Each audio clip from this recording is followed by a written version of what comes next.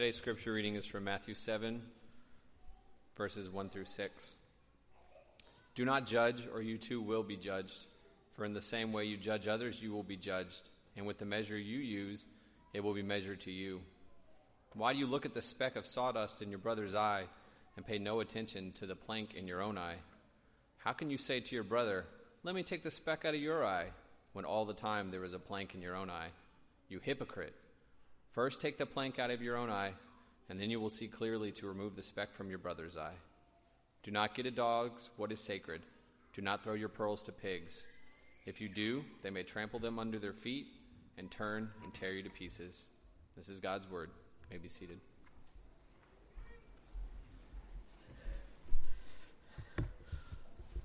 We're going to be looking in depth at that text that Josh just read. First, I want to go in prayer. And as you know, we live stream our services every Sunday. Folks, wherever they are that can't be here on a Sunday morning are streaming. And in particular, we want to be thinking about the Yan family that are traveling back from Topeka. Got a note from them this morning that they're traveling back from Kansas to Texas and are going to be streaming us live while they're on the road. So we want to pray for both hands on the wheel, and we want to pray for safety and for fellowship. Father, we're grateful for this day. You are so wonderful to have given us this day that is bright, that is lovely beyond our ability to describe it. And it's in being in your creation on a beautiful day like this that gives us such tremendous joy.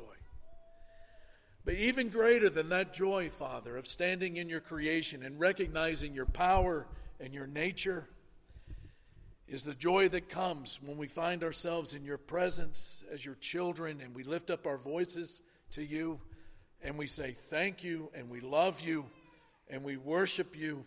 You are the center of our life. You are the center of the universe. You are the center of all things, and there is nothing higher or more precious than you. We are grateful for every opportunity we have to experience you in this way. And as we think about how to live as your people in this community, we pray that you will give us eyes to see it and ears to hear the text in such a way that we become this beautiful, disruptive presence in our culture and in our city. And this we pray with all of our heart in the name of Jesus. And everyone said. There's a fellow by the name of Arthur Brooks. He recently published a book. It's a non-religious book, even though it has a religious title. And it's called Love Your Enemies. And in it, Arthur Brooks is kind of a philosopher, researcher, public thinker type of academic in the United States. And in this book, Love Your Enemies, he quotes an article or cites an article from the Proceedings of the National Academy of Sciences. It sounds like an exciting read. And he cites in this article the phenomenon of the motive attribution asymmetry phenomena in the United States, which basically says that whatever it is that becomes a part of your ideology, whatever is a part of your worldview, your value system, whatever you think about the world at large, you think that that comes from love, and your opponent's ideology comes from hate. So the quote that I want to read to you from the book goes like this. The researchers found that a majority of Republicans and Democrats today suffer from a level of motive attribution asymmetry that is comparable to that of Palestinians and Israelis. People often characterize the current moment as being angry. I wish that were true because anger tends to be self-limiting. Motive attribution asymmetry doesn't lead to anger because it doesn't want you to repair the relationship. Believing your opponent is motivated by hate leads to something far worse, contempt. End of quote. Another writer in the area of philosophy and sociology is, and you may have read some of his books, A Coddling of the American Mind is most recent. One that he wrote during the last election was entitled The Righteous Mind. And what he does in The Righteous Mind, Jonathan Haidt, is to describe how that contempt moves in our culture. And basically, he narrows it down to 4 steps. He says, basically, you hear something that you don't like or that you disagree with. So, number 1, you marshal all of the arguments against what was said. Number 2, you marshal all the arguments that support your position. Number 3, because of the arguments against his and for yours, he must be a bad person because he doesn't agree with you. Leading to number 4, because he is a bad person, he must be hated like an enemy. And it's hate that has coined the term in our culture right now, that if you have an opponent, you typically refer to him as the extremist. Now, it's not just politics and religion. I mean, that happens on the evening news every day, the tweets that come out. We see that culture of contempt wherever we go. But it's not just the politics. It's not just the religion where contempt is seen. We run into it every day.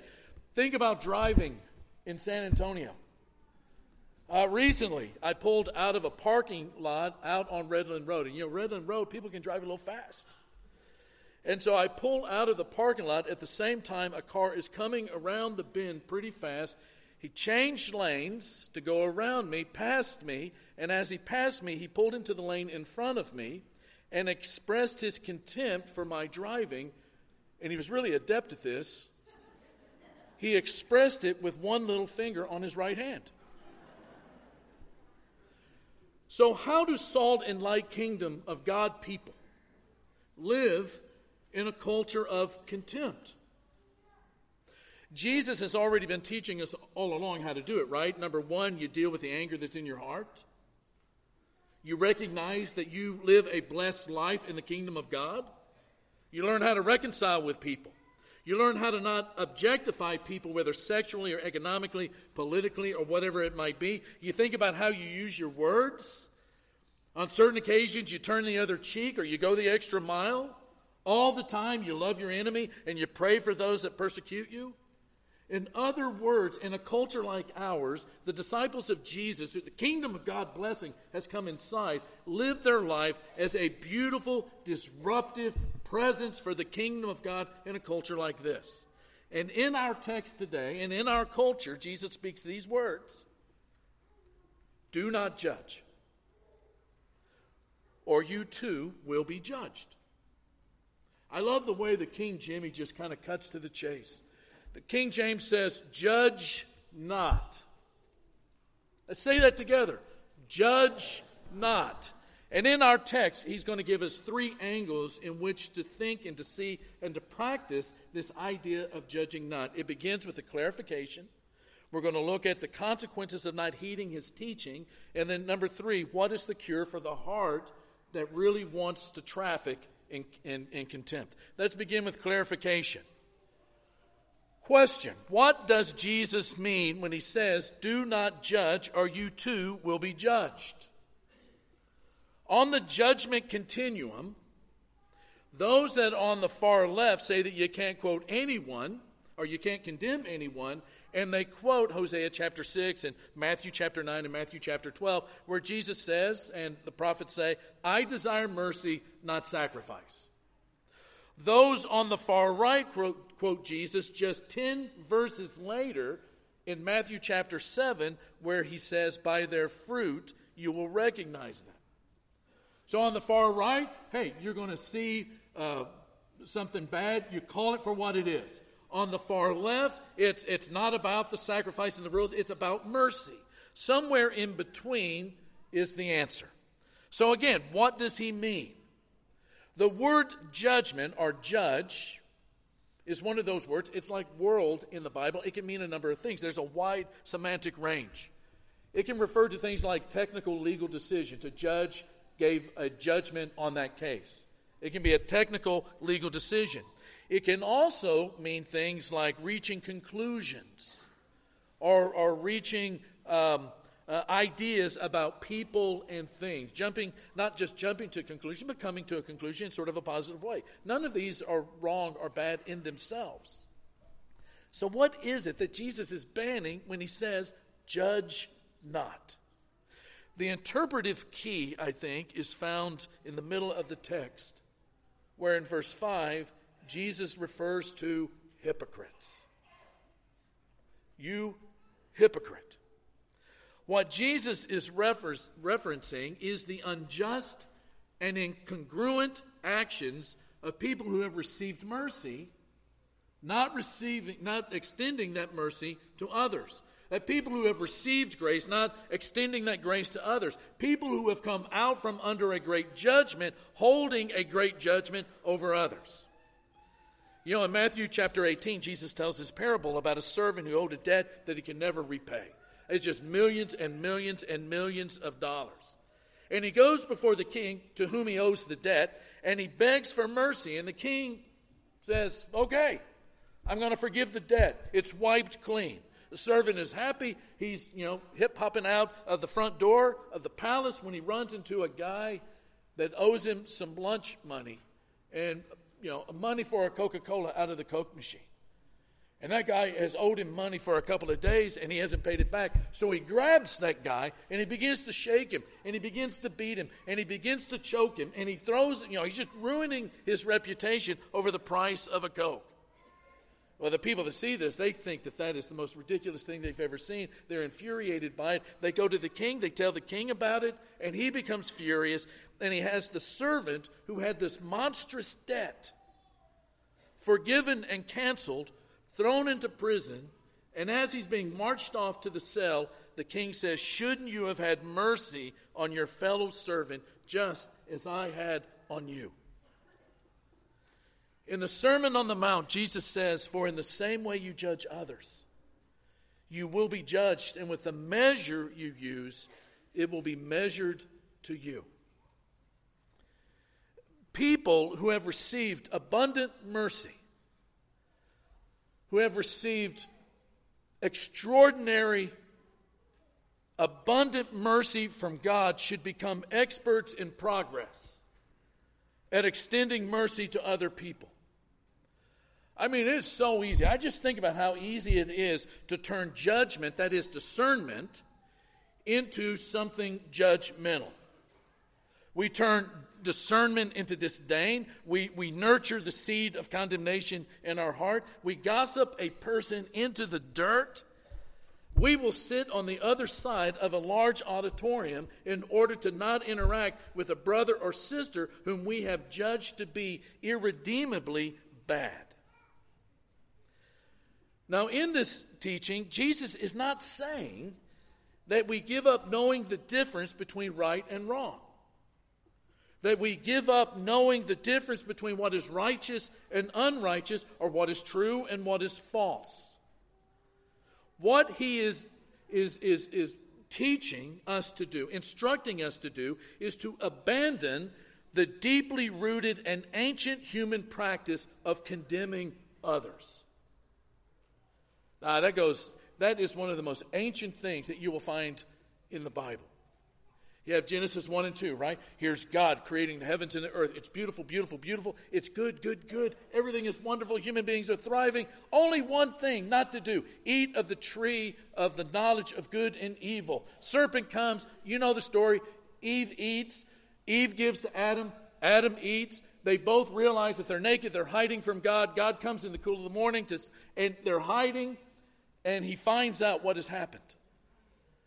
And he says to Adam, is this true?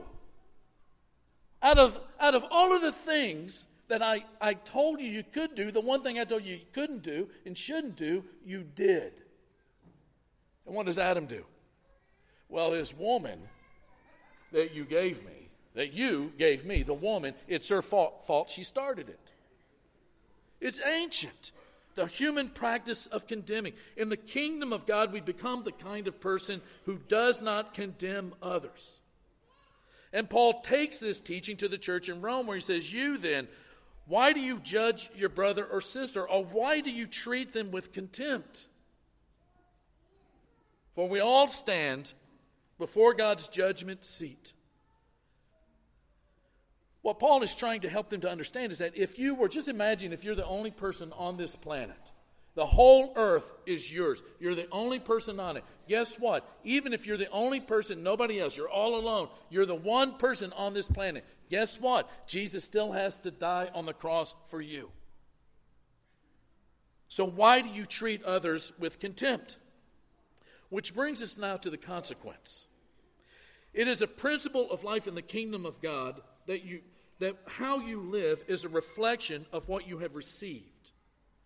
Already in the Sermon on the Mount, Jesus said, if you forgive other people when they sin against you, your heavenly Father will also forgive you. But if you do not forgive others their sins, your Father will not forgive your sins. Here he says, for in the same way you judge others, you will be judged.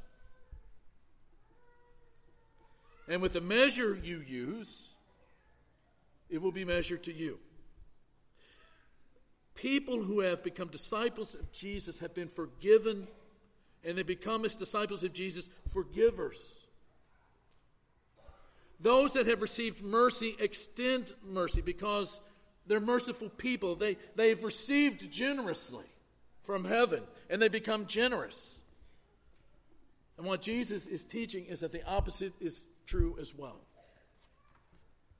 Which brings us to the cure. Jesus uses a little humor here to drive the point home. It's Jewish humor. We don't catch it in our modern taste for humor. But he's using humor to drive the point home. And it's the picture of a guy with a telephone pole sticking out of his eye trying to get a speck of dust out of someone else's eye. It's a ridiculous scene, and that's the point. And as Jesus is talking about this, people are there on the side of the mountain. They're just rolling on the ground laughing. Stop it, Jesus, you're killing me. But he's making the point. Look at your own life. There's a telephone pole hanging out of your eye. Why are you trying to focus on the speck of dust in the eye of a brother or sister? Does your own personal life give you any justification to sit in judgment of someone else? Jesus would say it another way in John 8. He would say, let any of you who is without sin be the first to throw the first stone. So this is something we have to work on. Let me give you 4 things. Number 1, be brutally honest about your own life.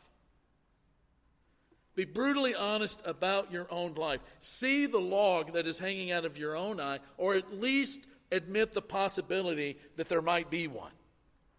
Far too often we condemn in others the weaknesses that we dare not face up to in our own lives.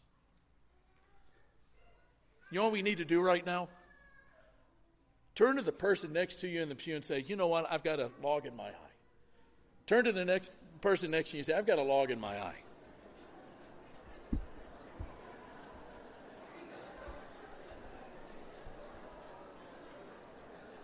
Yeah, see, you get it. It's funny, right? Hey, did anybody notice that when you admitted that you had a log in your eye, nobody died? It's okay to be brutally honest about your own life. In Psalm 19, David says, who can discern their own errors? Forgive my hidden faults. Keep your servant also from willful sins, that they may not rule over me. And then number 2, listen carefully, please, please, please. Understand that correcting others is not for everyone. Just because you're a member of our church does not give you the right to barge. You know what I mean by that, right? To barge into somebody's life and to correct them. Not everyone gets to correct the faults of others. Paul will say to the church in Galatia that was just chewing each other up. He would say it this way, brothers and sisters, if someone is caught in a sin, you who live by the Spirit, should restore that person what? Gently. But watch yourselves, or you might also be tempted too. Number 3, cheer for honest people. Cheer for honest people. Our church should be known in this community for being a place where people can be honest about their life. Amen? I mean, there's an invitation that we give at the end of every assembly, at the end of the sermon. And there are a lot of times when folk just want to be able to say, I need help. That I need prayers. I need help. I need prayers. I need community. I need solidarity. I need counsel. I need wisdom. I need all of these things to get my life back on track. I just need somebody to stand beside me. Just any number of things. But they won't do it. But they won't do it publicly because they feel they will be judged. We ought to cheer people for their honesty. We should cheer people when they say, you know what? I do have a log in my own eye, and I need to deal with it, and I need help. I can't do this on my own. When someone hears MacArthur Park Church of Christ, they should immediately think of a group of radically humble, non-judgmental, truth in love speaking, grace offering, misfit embracing, honesty honoring, Jesus following, God worshiping people of a crazy, unheard of acceptance. Man, I am so glad that heaven is a big place. And that, I think, is what the dog and pig passage is about. I'll talk about that right now. You hear all kinds of interpretations and, explanations as to what that text means. And, people are saying, the dogs represent this and the pigs represent that. I mean, he just said 6 verses prior to that, do not judge. And now we have Jesus referring to somebody as a pig. I think that is not the way Jesus meant that to be understood. I think it's a wisdom statement about how things don't go together. A Christian and judgment, being judgmental and being a disciple of Jesus do not go together any more than giving a dog something that is sacred. Being judgmental and being a disciple of Jesus does not go together any more than putting pearls on a pig. We might say it in today's vernacular as putting lipstick on a pig. The pig doesn't care about jewelry. The pig cares only about its next meal, even if it's you. I'll tell you another story about pulling out in front of somebody in traffic. I was at the H-E-B at Brook Hollow, had just bought a couple of things, heading back to the house, pulled out in front of somebody, didn't even see him, and pulled out in front of him. I want you to know, there's only been 2 times in my entire life that I've pulled out in front of people. So I pulled out, the guy's coming across, and he goes by and he just lays on the horn, and he's looking at me like, you are such an idiot. And I'm thinking to myself, that guy thinks I'm an idiot. I need to do something about that.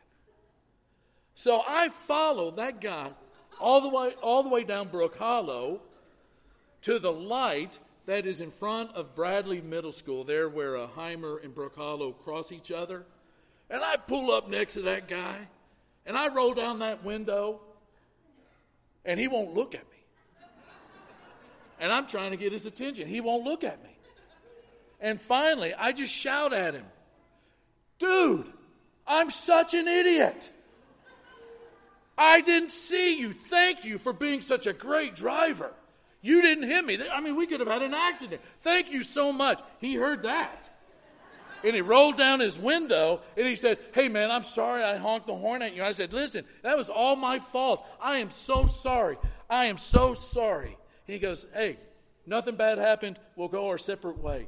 And I said, thank you, thank you, thank you. That doesn't come natural, I'm just saying. That's why we have to do number 4, and that is pray.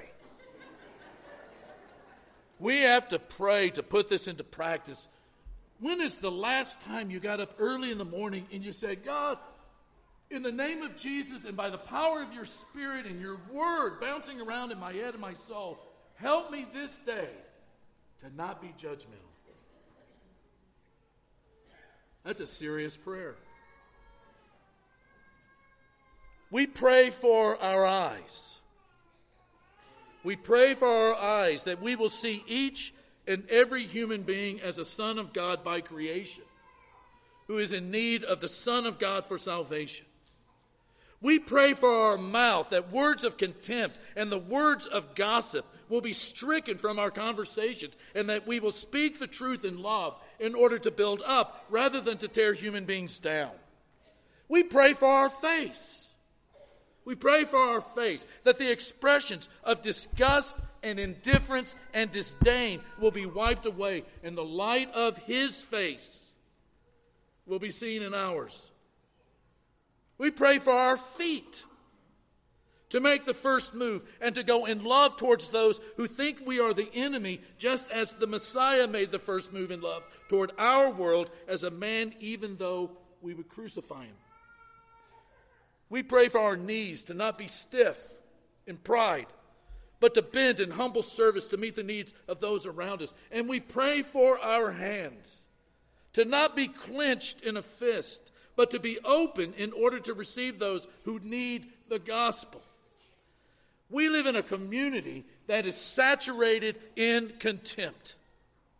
We are surrounded by people drowning in judgment and suffocating in condemnation. And they are desperate for a word of hope that someone will give that word to them, that there is hope for their lives, and embrace them rather than reject them.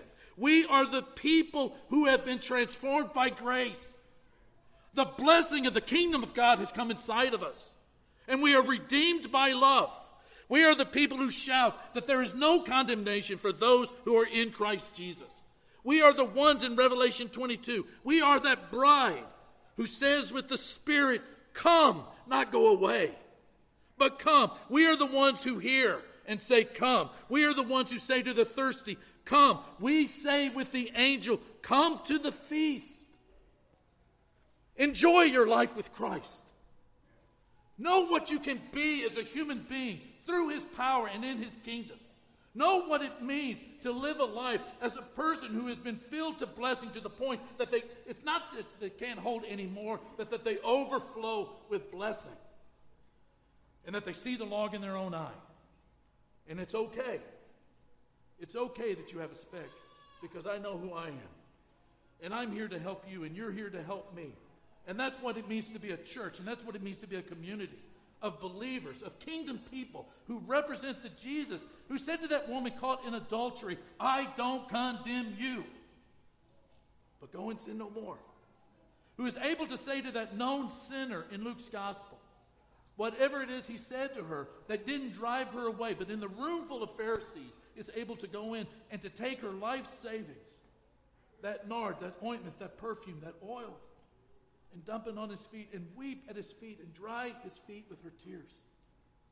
He says to that social misfit, diminutive Zacchaeus, tax collector, come out of the tree, because I'm going. He invites himself to eat at somebody's house.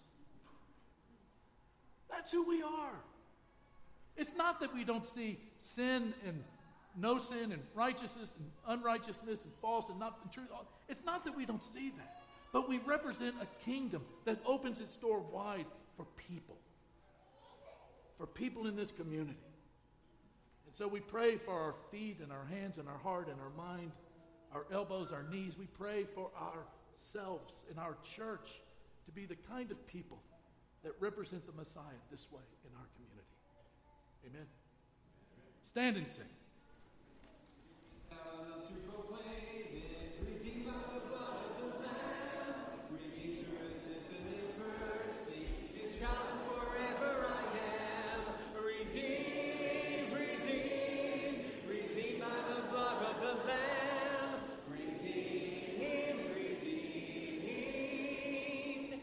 Shouting for